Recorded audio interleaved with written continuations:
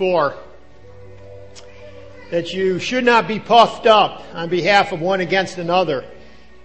For who makes you to differ from another, and what do you have that you did not receive? Father, again, we thank you for your plan of redemption. We thank you that you have given us understanding into your plan. Lord, that you've given us an understanding to who you are. Father, thank you that you have shown us that you are the creator, that Christ is the sustainer, that we have been bought with a price, that it was because of his sacrifice and your salvation that we stand righteous before you. Father, again, we thank you for just showing us that we have nothing outside of yourself, that you have given us all the things that we have, that whether it be something physical or spiritual, it comes from you. Lord, remind us of this, because even though we know that's true, we so often forget that. Lord, remind us of how we should minister to one another, not putting one up on a pedestal or even putting ourselves up. Lord, help us to see ourselves as a servant, as a slave. Lord, we are sons and daughters of the Most High. We are joint heirs with you, and yet, as we walk among your people, help us to have the right identity, the right perspective of what we should expect of being here on this earth. And Lord, help us to be servants, to truly give ourselves in service to you. Again, we ask that you would help us to be teachable, that your Spirit would convict us in areas that need to be convicted of, and that we would quickly repent and move in the direction of walking with you. And Lord, we want to change and grow to be more like the Lord Jesus Christ. So we ask that your way and your will would be done in our lives and our hearts today. In Jesus' name, amen. You may be seated. I think with all the commotion I heard earlier, I think the kids are gone. Is that correct? Junior church can be dismissed. They're gone. If you'd like to turn in your Bibles to 1 Corinthians chapter 4, we're going to be looking at who we really are. Now again, we are sons and daughters of the Most High. We are joint heirs with Christ. And if you are a believer in Jesus Christ, you are saved.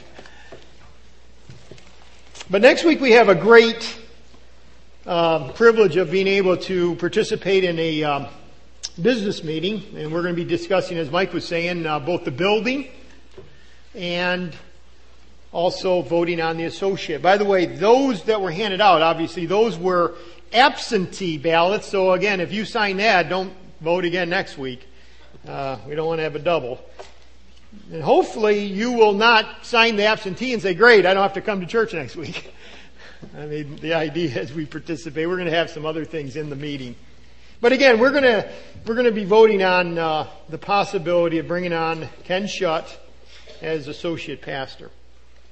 And I believe that it is important to have a proper view of him as he comes into possibly ministering here. In fact, I think it's important to have a proper view of any associate pastor, of any pastor, of any elder, of any deacon. In other words, we should have a proper perspective of leadership in the church as a whole. And that's what we're going to be looking at today in 1 Corinthians 4. But not only that, remember what Paul says, be imitators of me as I am of Christ. And part of that imitation, that following after, is as Paul will present himself in this text as a servant, as a steward, that really should trickle down, not just to the leadership, not just to the elders and deacons and pastors, but also to each one of us, right down to the children. We should be looking at ourselves as servants, as stewards of God. And I had an opportunity today to observe that. By the way, I say this and I'm preaching this for this reason. Sometimes when a pastor comes to a church, an associate, a youth pastor, whatever it might be, sometimes people, rather than getting more focused on their particular ministry, become less. Like this. It's almost like a baton.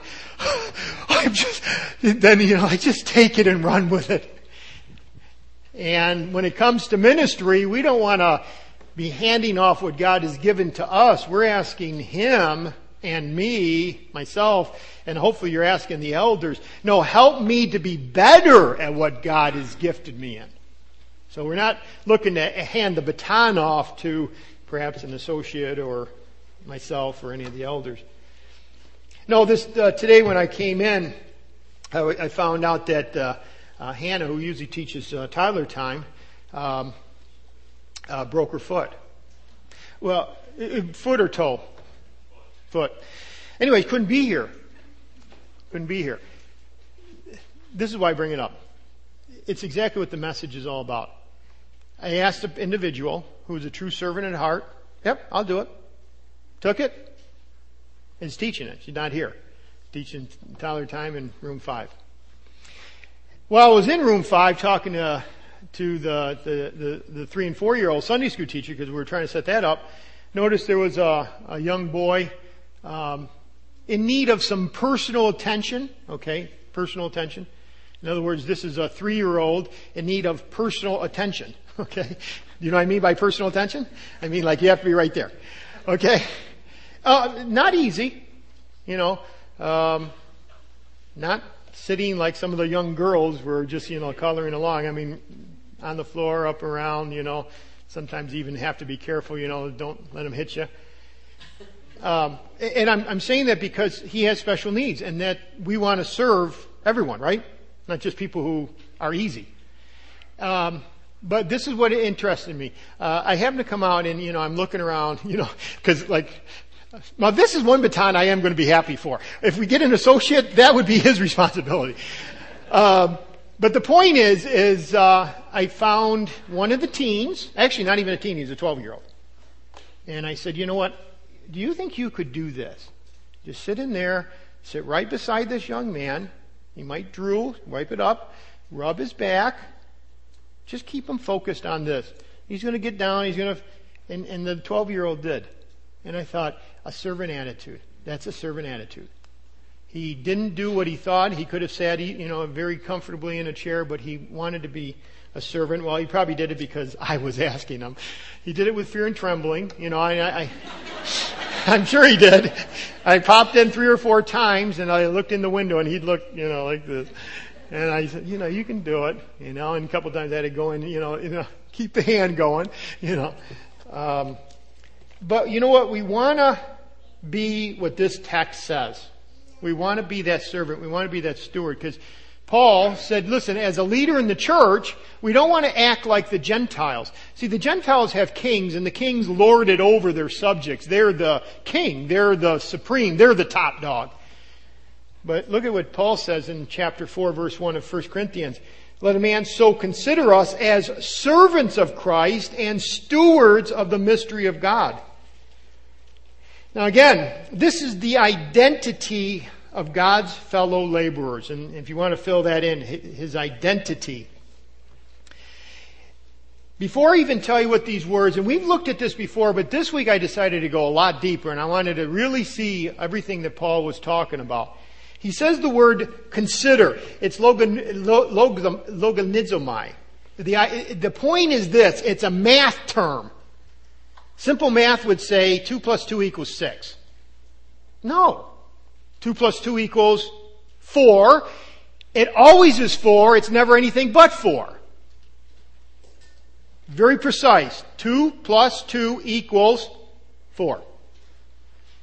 This is that type of a term. In other words, when he says, let a man so consider, by the way, that's the key verb. It's in the imperative. It's present tense, always happens, continuous. Let people look at us like this. Let them understand that this is who we are. This is our identity. Know this. This word consider means like this. Know this to be true. It's always true. This is how we need to see ourselves.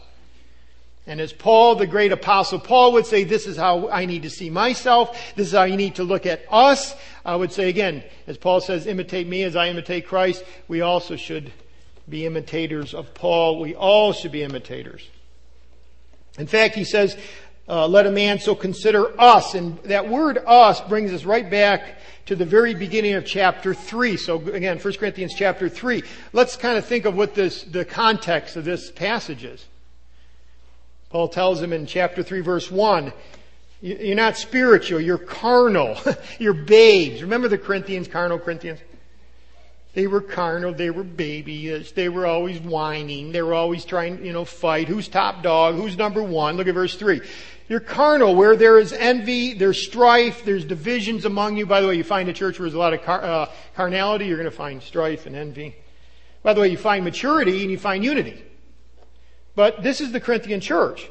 And see, part of this envy and strife, look at what they were doing. For when one says, I am of Paul, another says, I am of Apollos, are you not carnal? I mean, you're connecting yourself with humans, sinners, who were saved by God's grace, and yet you're like saying, it's kind of like in our day and age, if I was to say this, I am of John MacArthur. I follow him. He's the only guy, I don't even care about the rest. Or John Piper. I am of Mark Driscoll. You know what Mark Driscoll is? I am of Beth Moore, if you're a woman. These little factions, and whatever he says has to be right, because that's what, he said it. And you get into all these, and look at verse 5. Who then is Paul? Who then is Apollos? But minister servants through whom you believed, as the Lord gave to each one. Now catch what he's saying, as the Kyrios, as the Lord. He's the one that gave the information and awakened the heart, and that's why they're serving. So then neither he who plants is anything, nor he who waters, but God who gives the increase.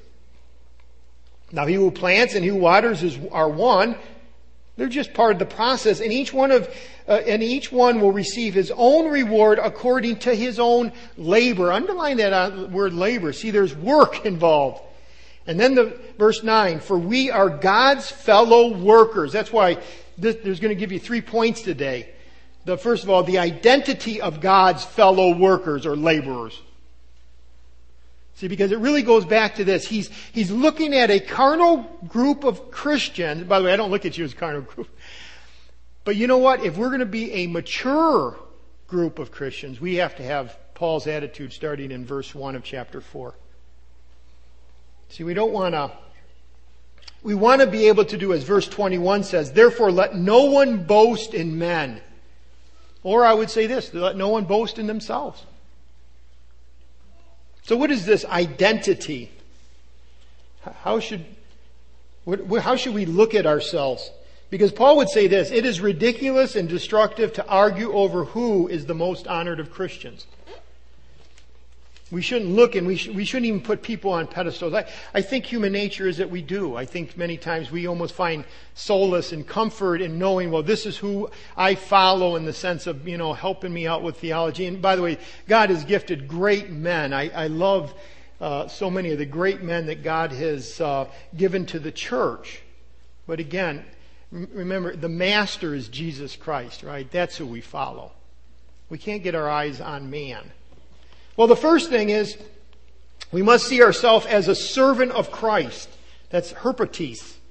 Again, the King James says minister, but again, this is that not common, but we've talked about it a number of times, under-rower. Back in the ancient world, they had these huge ships. Many times they were cargo ships. Many of them were warships. Sometimes they had just one level. Many times they had level 1, 2, and 3 if they were, huge. And they needed rowers. And this was considered the under rower. So if you had a big ship, level 1 and 2 or level 1, 2, and 3, this was the last of the last rowers. Now, I was going to give you a picture. And I thought, you know what? I can't even do it justice. I can't give you a picture of how this galley slave, because that's the word, would even look. Because any picture you look up on the internet is like Hollywoodized. It's kind of like the Ben-Hur, and he's out, but he's clean. And they would literally chain these men, and they were usually prisoners, captured in war. They would literally chain them to their oar. See, because what they found out is many times, many of these were Christians. And when other ships that were Christians would come by, if they didn't chain them to their oar, they would actually turn against the ship they were enslaved to and go against the official, the captain, and then try to get to the next ship. So they would chain him, and they would chain, and you were chained from the start of when the boat left dock till it came back, which is many times 6 to 8 months. They were chained to their oar, working 12, 14 hours a day. There would be a main, usually probably even a slave that would have a whip, and if again you did not do as was required, they would whip you. And if you didn't keep up, after a certain number of times of whipping, they would literally just throw you overboard, middle of the ocean, you would die. As one man said, it was the hardest labor, the cruelest treatment, the least appreciation, and in general, the most hopeless existence of all slaves. Here's a captured prisoner, forced to do the hardest and the dirtiest. Food was brought to you, which is just very insignificant bread and water. Filth from up top would fall. If you had to relieve yourself, it was there. You were there. You didn't take a shower at night. That's the word that Paul uses, and that's why I didn't even put it up on the thing. I couldn't come across any picture that even did it justice. You'd see some, handsome Charlton Heston, No. By the way, for you young kids, Ben-Hur. By the way, I was talking to a young kid recently, a younger teenager, and I said, do you know who Barney Fife is? And they didn't even know Barney Fife. We're losing a generation here. Getting back to galley slaves. See, they didn't live long. But, there's a lot of characteristics there. Captured, owned, hard, dirty. When it comes to dealing with people in the ministry, God has captured us. Thankfully, He's the Good Shepherd. Thankfully, God is our Father. But He puts us into a very hard situation. He leaves us in a very hard situation. We're in the world. And sometimes I think we want to be treated like the king, lord it over. And Paul's saying, listen, that's not how it is. They hated him, they're going to hate you. He has put you into service, but you're His slave, and He uses herpetes, a galley slave, an under-rower. That's how I need to. They did menial work. They were unenvied. They were despised. Nobody, you would just almost die before you even got to the ship because you did not want to be there. But the point is this: you were owned, and since you were owned, this word became not just of the hardness of it all and stuff, but it came to be used of a term of a subordinate. In other words, these servants were subordinate to the master of the ship. And we are subordinate to the authority of Christ. In fact, this is how both of these words are ownership words with a different emphasis. We are owned by Christ, but in this word has the emphasis of saying, and we are subordinate to Him. We take orders from Him. Our primary calling is to serve Jesus Christ. We are directed by Christ. We live for Christ. We need to be available to Christ. We need to be willing to do whatever He wants us to do. He is our focus. He is the foremost. He is the primary. Now, just think of your life this last week. Is that how you saw yourself? Yes, my mission this week was, what does Jesus want? What does He want me to do? Now again, many pastors have become servants to the church. No, wait a second. I thought that's what you're saying. Well, you're talking about servant.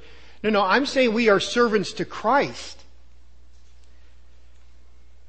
But sometimes we become servants to the church. Do we serve the church? Yes. Do the elders serve the church? Yes. But sometimes the church and the people of the church become the big focus. They become the big audience.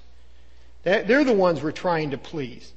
I hope when Ken comes, if he does, if the vote's such as that we would encourage each other, along with the elders, along with the deacons. Listen, remember, the person we want to please is Christ. See, sometimes we try to chase after, I would say, the worldly success of numbers or wealth or popularity or prestige. There's a lot of things that can get in the way of true ministry, of truly trying to please Christ. So Paul brings us right back to a very simple thing. Hey, we are just under rowers. By the way, for you, it's not just, again, the pastors I'm talking about. For Christians, for just the average Christian, do you see yourself as a slave? A slave to Christ? Or do you see yourself as a slave to your job? Or to your profession? Or to your possessions? See, again, if we allow this to happen, then we are getting our identity, as one guy said this, our identity and our significance from them. And when we lose one of them, we lose something that we think is our right, it diminishes what we think our value. No. Paul says, listen, you were bought, and just look at yourself as an under rower. And just become subordinate to Him, submissive to Him. It solves all kinds of problems. This concept solves all kinds of problems in our life. I'm no longer trying to get my fair share. It just puts me on the level of, what we talked about last week. Walk worthy of the Lord. First word, humility. It just gives us an understanding. I came in this world with nothing, I leave with nothing. As long as my eyes are set on Christ, walking with Him, if I'm pleasing Him, everything else is okay. And again, your relationships and everything, it will be seen whether or not you are a true servant. It's interesting that when Paul was explaining his salvation experience to the king, Acts 26, he says this, but rise and stand on your feet. He's saying, this is what happened. I was on the Damascus road, and this is what I heard. Rise and stand on your feet. For I have appeared to you for this purpose, to make you an herpates. In other words, Jesus on the road to Damascus to Paul, when he talked to Paul, he actually used that word right there. He said, I'm here to call you into service as an under rower. I found that very interesting. That I didn't realize that was the word used. And then he says, to make you a herpates and a witness, which is, we get our word martos, martyr. Paul, I'm calling you into service, and let me just tell you right now, it's going to be very difficult, and you're going to die. Martos. You're a witness of both the things which you have seen and the things which I have yet to reveal to you. That's how it ends. So I don't have any rights. I've been bought with a price. I need to make sure that I'm walking for Him, not for myself. So it doesn't matter the politics. See, this is why it's so important, because all these things that we worry about, every time we're worrying, you know what it shows us? We're not a herpates. We don't really see ourselves as owned by another only to accomplish His will. We have all these agenda items. And man, if I lose this and if it doesn't work this way, what's going to happen to me? That's not the issue. The guy in the bottom of the boat, there was only one thing that guy, he was rowing 12, 14 hours a day. He would start when the master told him to start, and he would end when they said it was, and they would just sit there, and all he had to do all day was row. He couldn't move. He was given what he needed. His only purpose in life was to please the master. That was his only purpose. And he did it with, I put it in your thing, he did it with humility. Now again, I'm not talking him now, I'm now talking Paul. We serve out of humility. Again, going back to even last week's message, with all lowliness. But in Acts 20, Paul said this, serving the Lord with all humility. We do it out of necessity. 1 Corinthians 9:16 says, for if I preach the gospel, I have nothing to boast of.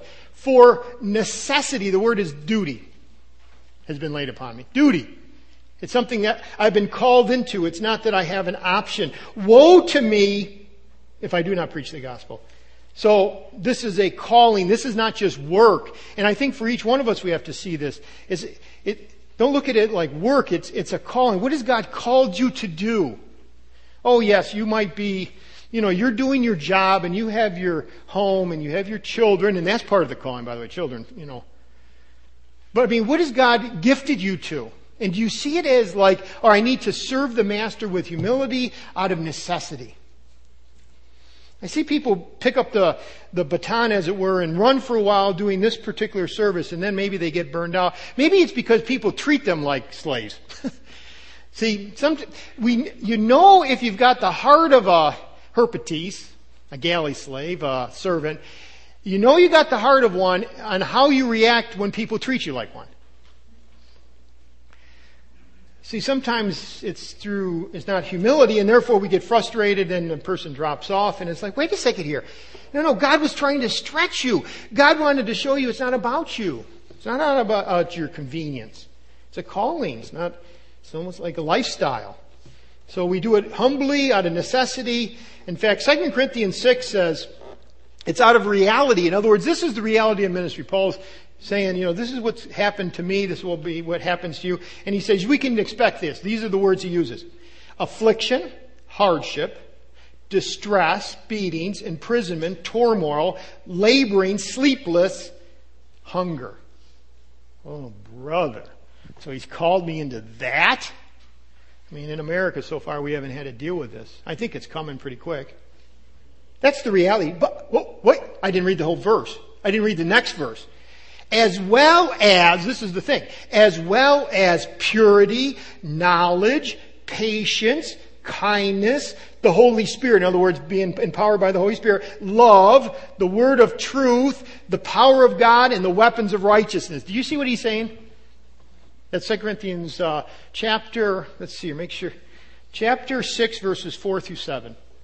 Oh yes, you're going to have to endure much, but I'm right there with you. You will see the power like you have never seen and love like you have never seen because you are walking with me. Many of us we are not stretched and are growing because we're not being stretched. We're not growing because we're not being stretched. We come to something that is uncomfortable and we immediately move away from that. Well, no, the Lord's not calling me to do that. The 12-year-old could have very easily looked at the little boy, who again is a great blessing. No, the Lord's not calling me to that. I could see it in his eyes. He was like this. But I bet you, I'm going to talk to him after the service, and I bet you I'll find out, that was a blessing. He was stretched. Some of you have never served, let's say, in an Olympian, or, by the way, this is not a pitch for service, but I will say this. Some of you who have never considered it should be doing it because that's what God wants you to do. And every time it comes up, but like the Olympian Club on Sunday night, or the Word of Life Epic Club, or counseling, or Sunday school, I don't know, or writing that letter to the person that's or going up to see the person in the hospital, or that person in the nursing home. And one thing that's been hitting me, because when I went to see Kyle, I thought, we need a prison ministry. Well, I'll tell you what, when you see the doors and you know that you're in and but some of you may be called to prison ministry. Boy, what a great opportunity. Nursing home. See, the ministries don't all happen within the church. We need to get more, let's affect the world. But you know what? A lot of these things are very uncomfortable. You may even be treated like a herpetes. Okay? It might be hard and dirty, but you know what the point is? The reality is, as we labor in turmoil, He gives us knowledge and patience and kindness and love and all those other blessings. The blessings come through the suffering that we even have to endure for the ministry. So, we are a servant. Number 2, we are stewards. Stewards of the mysteries. Stewards of the mysteries. Again, the word steward is, or let's take the word mystery. It's really referring to the Scriptures. I could give you more, but the bottom line is it's the Scriptures. And remember what Paul said over in Acts chapter 20. He says, I have not shunned to declare to you the whole counsel of God. The idea is this, that God, who owns us and has written His word, so it's His, has allowed us. And he's really talking to pastors here, which then again, we all have to imitate the leaders and say, you know what? You've got the mysteries of God. Now be a good steward of it. You don't own it. You don't own the Scriptures. In fact, you can't manipulate the Scriptures. Sometimes teachers try to manipulate for their purposes, prove their point. No. It's the Word of God. It's His. But now, you don't create the meal, but you need to serve the meal. Do you get the difference? You got to serve the meal. And that's what he is talking about when he's saying be a steward. A steward is literally the word means house law or house manager. It came to mean manager. It was the person, many times it was a free person, sometimes it was even a slave. They'd go to a slave market, buy a slave, they'd bring him home. I'm talking a rich guy. And the guy would say, listen, I've got business to do. I'm going to be gone for the next 2 months. You're in charge. You will be held accountable, but you're in charge of this home. You're in charge of the other slaves. You're in charge of the fields and where the flocks are. You're in charge of the house and everything. And I'm putting you in charge. They would give him the expectation, and then he would be the house manager. By the way, that slave who was the house manager, the steward, you don't expect him to do this. Like as you see the camel go over the hill, that was carrying the master. I don't expect the steward to go like this. Yeah, let's party. Why? Because the master was coming home. See, he was just gone for a short time. And he's coming home. And when he comes home, you're going to give an accounting. How did you run my home? How did you run the fields? How did you take care of my family? By the way, for us, we're stewards of the mysteries in this sense. Your parent, how are you teaching the kids? Are you passing the baton? Do they understand that I'm God? God is saying. Do you understand that Jesus Christ is God? That He's the Savior? How are you passing truth on? So, we are stewards of the mysteries of God. I mean, that plays out as a husband, wife, as a parent to a child, even as a grandparent. I'm a grandparent now. And I'm, wait, is there a smirk? Don't smirk it. But the point is I need to be praying for my grandkids and that they will come to know the Lord and walk in His ways. And I am only a steward. You are only a steward. And now Paul is saying, just look at us as slaves and stewards. Again, He's the owner. But whereas the first word emphasized authority, we were under His authority, this word, represents or emphasizes accountability. In fact, I didn't put that on your outline, but those are two key words. The first one emphasizes authority. The second word, steward, emphasizes accountability. We are accountable. It's an accountability issue. He's given us His word. We've been purchased by His own blood. He's put us in charge of ministering to the church. Now I'm talking as elders and deacons. And the question is, are we going to be faithful? Are we going to be a faithful manager? Not an owner. Sometimes we think we're owners. See, we don't see our ministry here as our church. It's Christ's church. He purchased it. So, we must take God's revealed word and dispense it to God's household. To serve Christ means that we need to obey Him. Okay, so it's me saying, listen, this is not mine. I just got to serve it. I'm not going to create the meal. I'm just going to serve the meal. I've got to study hard because I'm going to be held accountable. But now I'm presenting, and it's not just about knowing. I think the problem in the American church, we know a lot and sometimes do very little. And I don't mean just service there. I mean obedience. That's why in 2 Timothy 2:15, that's probably not written down, but 2 Timothy 2:16 or 15, this was the Awana verse. How many of you remember Awana? How many of you are Awana leaders? This is the verse. This is the key. 2 Timothy, be diligent to present yourself approved to God, a worker who does not need to be ashamed, rightly dividing the word of truth. Probably a lot of you even know it by heart. But let me break it down a little bit. He says, be diligent, or the word is exert yourself. Exert yourself to present yourself. Exert yourself to present yourself approved to God. That is the key. Are we exerting ourselves to be approved by Him? Or do we get so busy in life we just forget, you know what? He's the owner. He's gone to a distant place, but He's coming back and we will give an account. So exert yourself to present yourself approved to God, a laborer or a worker. I mean, that's the word. Energy. It takes energy. It takes work. Pastor, you don't understand. I'm so tired after work. The only way I can even recover is just watch 3 hours of TV at night. Just give me the remote. wait a second here. Okay, I understand rest and all that. But sometimes we're wasting huge chunks of our life, and yet God says, I'm giving you 24 hours in a day. Understand, I'm coming back. Don't have this mentality. Yeah, let's party. Wait, we look at that servant and we say, you're so foolish. But maybe we're doing the same thing in the American way. Be diligent to present yourself approved to God, a worker who does not need to be ashamed. Why? Because he has rightly divided. That word divided means to cut straight.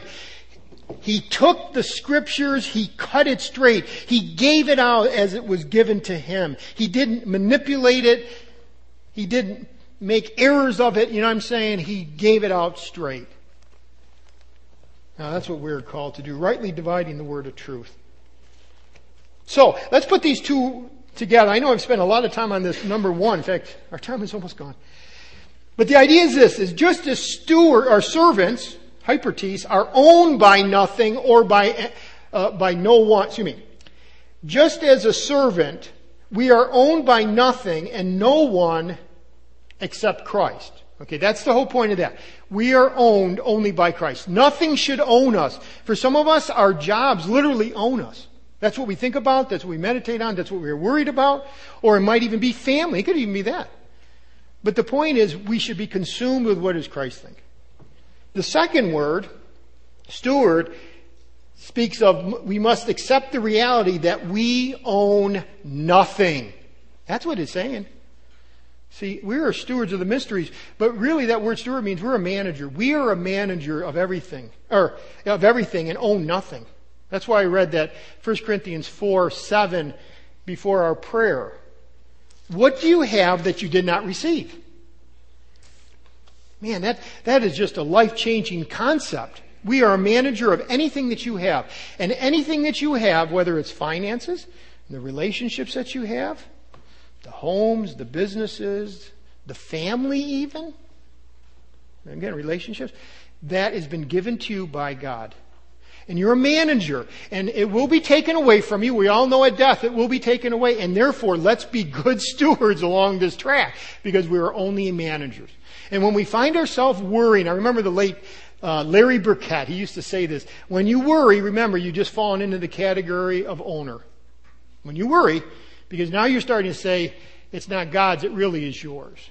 And I always found that both convicting and Lord help me here. So again, it's not my church and my program and my job and my house and my family and my business and my health. No. We can't find our significance. We can't find our happiness. We can't even find our fulfillment in that. In fact, it's very dangerous if you do. We have a term in the secular world of midlife crises. You know what midlife crisis is many times? It's a man who banked on the wrong things and said, this is what's really important in life. And then he gets 45 or 50 and starts realizing my life's coming to an end, but there's no fulfillment in that. I thought there was going to be this fulfillment, and it wasn't. Why? Because for years he had his eyes not set on Christ if he was a Christian, but on what the world said was important. See, true success is not that. True success is following Him. In fact, true success is found in the next verse. The requirement of God's fellow laborers. What's the requirement? Moreover, it is required in stewards. Now, by the way, he's not looking back on slave and steward. He's really focusing on this concept of steward, manager. The requirement of a steward. What? Moreover, is required. It is demanded, i.e., in stewards that one be found faithful. Faithfulness. Faithfulness to know the Scriptures and do the Scriptures and know the God of the Scriptures. That's what's required. That's what success is. Success is not only knowing the Scriptures and knowing the God of the Scriptures, but then obeying the Scriptures and the God of the Scriptures. Got to obey. To obey is what? Better than sacrifice. Let me give you a story. Moses struck the rock and water flowed out. Remember that? Exodus 17. Water flowed out. He was the hero. Israel was watered, as it were. They had, in a desert land without water, how much is water worth? Well, water is worth whatever you have to get the water, right? And he was obedient. That's Exodus 17. 40 years later, now, okay, he's the hero. 40 years later, this is what happened. Numbers 20.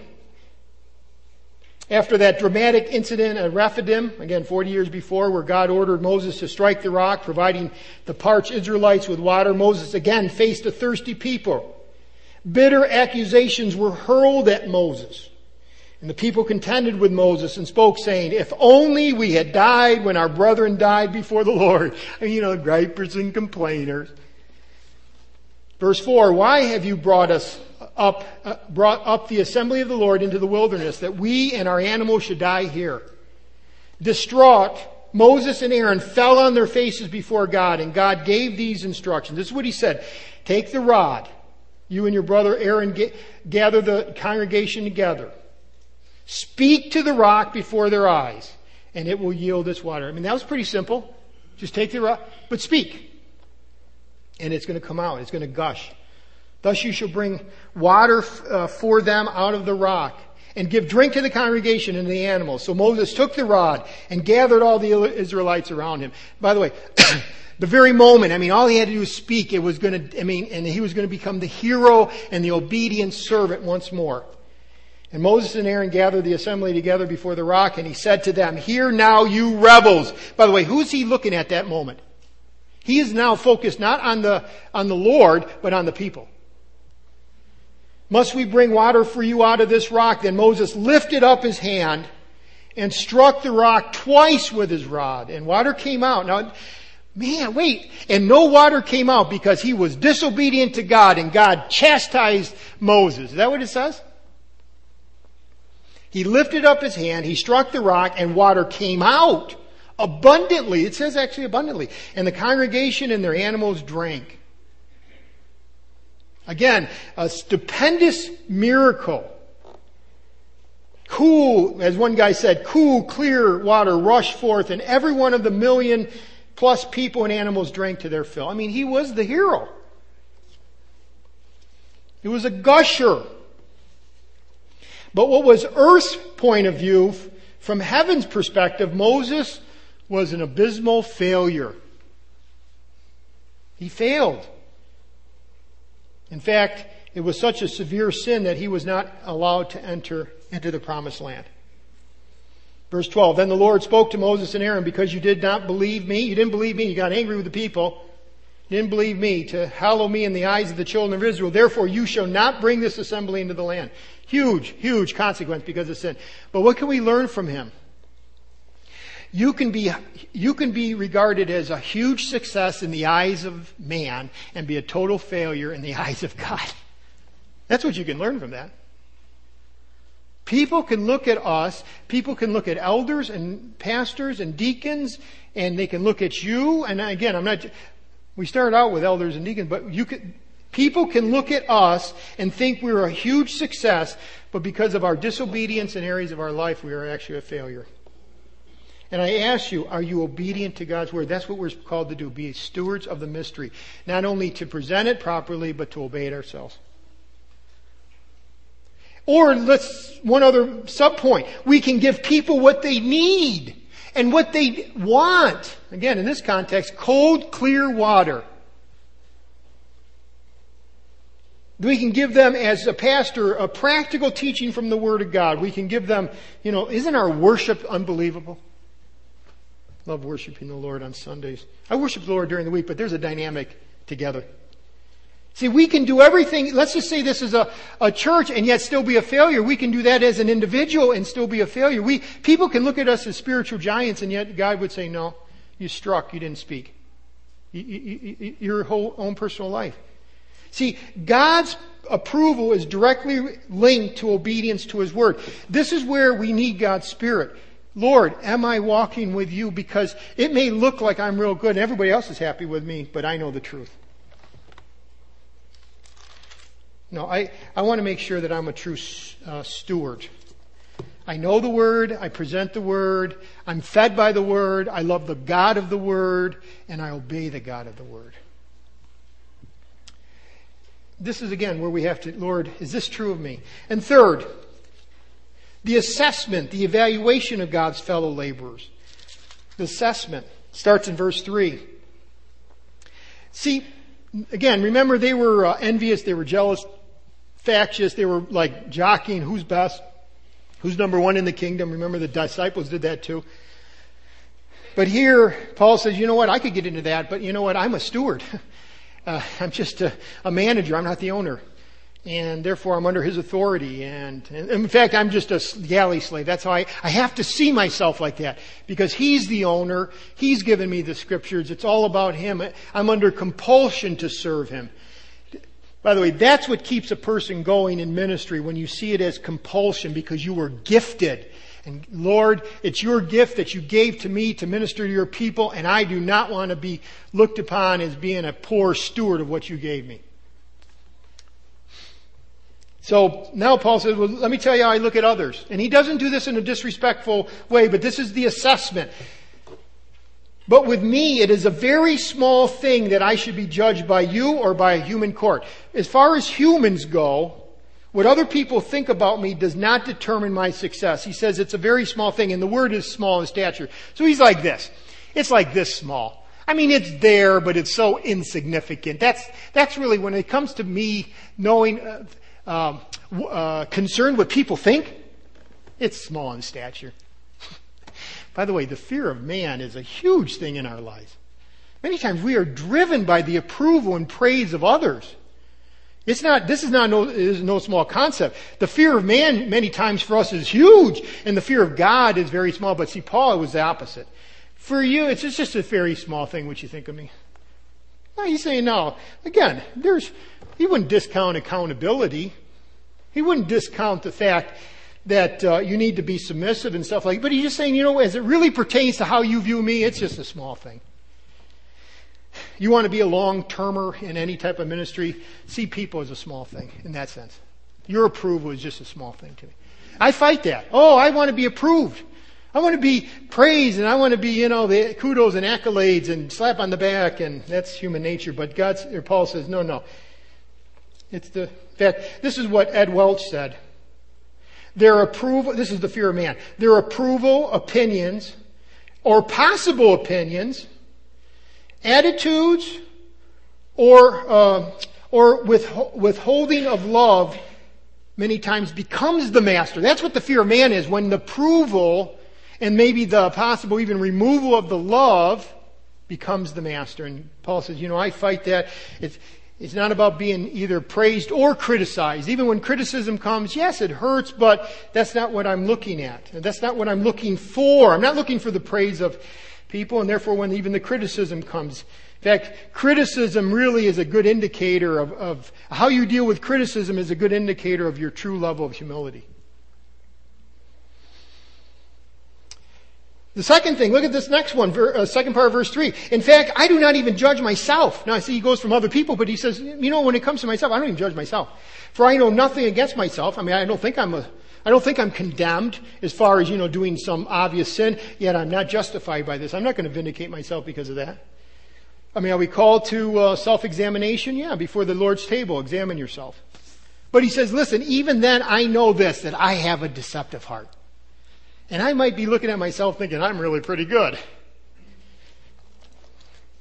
John MacArthur said this, spiritual introspection is dangerous. Spiritual introspection is dangerous. Known sin must be faced and confessed. That's obvious. And known shortcomings are to be prayed about and worked on for improvement. But no Christian, no matter how advanced in his faith, is able to properly evaluate his own spiritual life. Before we know it, if you try to do that too deep, we will be ranking ourselves. Do you ever rank yourself? That guy is really out of the Lord's will, but I'm good. Classifying ourselves and discover that a great deal of time is being spent in thinking of nothing but ourselves. The bias is in our favor, in our own favor, and the tendency of the flesh towards self-justification makes this a dangerous project. End quote. I like that. Yes. Now, why do I because you have to bring another point in. Man, Lord, it's dangerous for self-examination until I say this, Lord, search me and know me. Lord, your Spirit is the one that has to give it. And Lord, I'm so dependent on you, I'm going to get into your word every day, and I am going to be praying that you would reveal. See, now it's not self-justification, because when the Spirit knocks, when the Word, the next point, final. What the Lord thinks and sees in me determines my success. See, it's not what other people think. It's not even what I think. It's what the Lord thinks.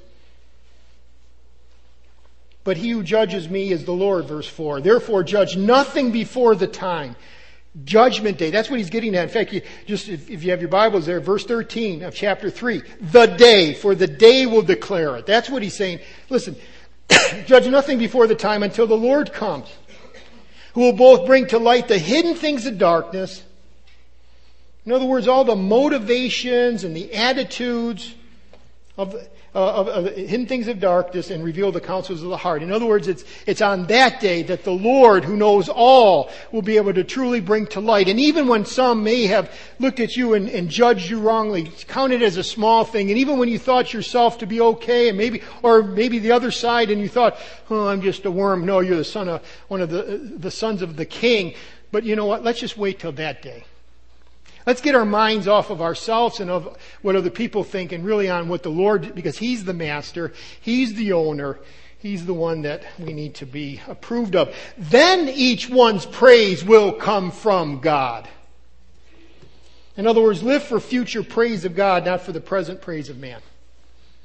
Get involved in ministry, not for what other people might slap you on the back, but because you are just a steward and you will be held accountable. And what is your gifts, and how are you going to serve your family? And by the way, if you have a servant mentality, your marriage, if you haven't had one and you end up having a servant, will just blossom, because it's no longer about you getting what you want. It's about serving your family and serving your spouse and even your grandkids. See, it's all about God's opinion. I read an interesting story of Bill Clem. I'll close with this. He was a Major League Baseball umpire who apparently was widely respected. He was a big guy, more than 300 pounds. Big. And when he was behind the plate, home plate, he controlled the situation. However, in one game, it got a little bit out of hand. It was a classic situation. The bottom of the ninth, the score is tied. 2 outs, runner on third. The pitcher hangs a curveball. The batter hits it, goes right over just over the third baseman's glove. Left field picks it up. Perfect. Throws it to home. One bounce right to the catcher. I mean, it was a perfect play. The only problem was, third base guy was running, and the ball and the runner got to home plate at the same time. Both sides went wild. Emptied out on the field. It was the last play. He's out! He's safe! And they got into an argument. In the midst of the confusion, this big guy, Bill Clem, throws off his umpire's mask, holds up his massive arms, and this is what he says: he ain't nothing until I call it. And when it comes to the Lord, we ain't nothing until it's His approval. Not about us. It's not about others. See, He's going to call it, but He hasn't called it yet. He's going to call it on the day of judgment. Let's stand as we worship Him.